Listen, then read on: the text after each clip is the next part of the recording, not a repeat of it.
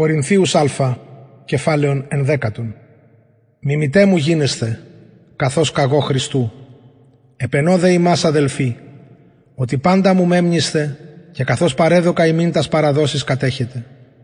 Θέλω δε ημάς ιδένε ότι παντός ανδρός η κεφαλή ο Χριστός εστί. Κεφαλή δε γυναικός ο ανήρ, κεφαλή δε Χριστού ο Θεός. Πας ανήρ προσευχόμενος ή προφητεύων κατά κεφαλής έχων κατεσχύνει την κεφαλήν αυτού. Πάσα δε γυνή προσευχομένη ή προφητεύουσα ακαταλείπτωτη κεφαλή κατεσχύνει την κεφαλήν αυτής. Εν γαρέστη και το αυτό τι εξυβρημένη. Η γαρού κατακαλύπτεται γυνή και κυράστο.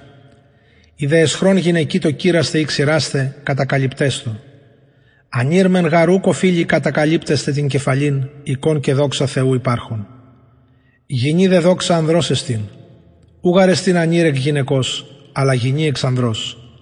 Και γαρούκα εκτίσθη ανήρ δια την γυναίκα, αλλά γυνή δια τον άνδρα. Δια τούτο οφείλει η γυνή εξουσίαν έχειν επί της κεφαλής δια τους αγγέλους. Πλην ούτε ανήρ χωρίς γυναικός, ούτε γυνή χωρίς ανδρός εν Κυρίω. Ως περγάρι γυνή εκ του ανδρός, ούτε και ο ανήρ δια της γυναικός, τα δε πάντα εκ του Θεού. Εν ημίν αυτής κρίνατε. Πρέπονε στη γυναίκα ακατάληπτον το Θεό προσεύχεστε. Ή ουδέ αυτή η φύσης διδάσκει ημάς ότι ανήρ μεν εάν κομμά ατιμία αυτό εστί. Γυνή δε εάν κομμά δόξα αυτή εστίν. Ότι η κόμη αντί περιβολέου δέδοτε αυτή.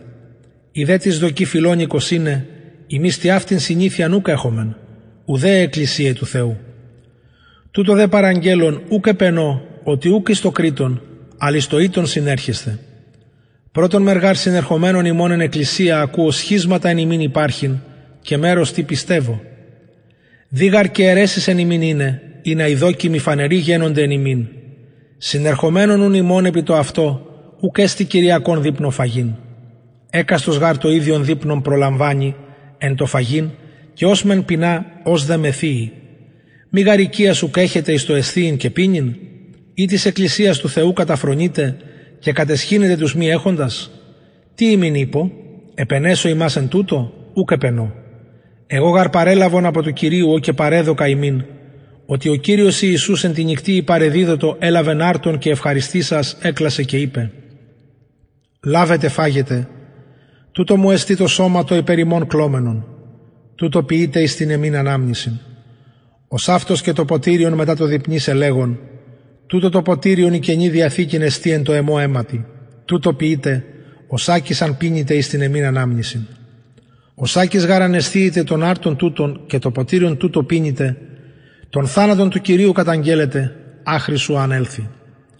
Ώστε όσαν εστίει τον άρτον τούτον, ή πίνει το ποτήριον του Κυρίου αναξίους, ένοχος έστε του σώματος και αίματος του Κυρίου.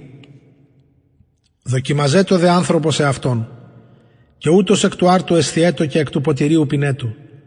Ο γάρ εστίον και πίνον αναξίως, κρίμα εαυτό εστί και πίνει, μη διακρίνον το σώμα του Κυρίου. Δια τούτο εν ημίν πολλοί ασθενείς και άρρωστοι και κοιμώνται ικανοί. Ή γαρε αυτούς διεκρίνομεν, ούκαν εκρινόμεθα. Κρινόμενοι δε υπό το Κυρίου παιδευόμεθα, ή να μη συν το κόσμο κατακριθόμεν. Ώστε αδελφοί μου, συνερχόμενοι εις το φαγήν αλλήλους εκδέχεστε, ή δε της πεινά εν οίκο εσθιέτο, ή να μη εις κρίμα συνέρχεστε. Τα δε λοιπά ως αν έλθω διατάξουμε.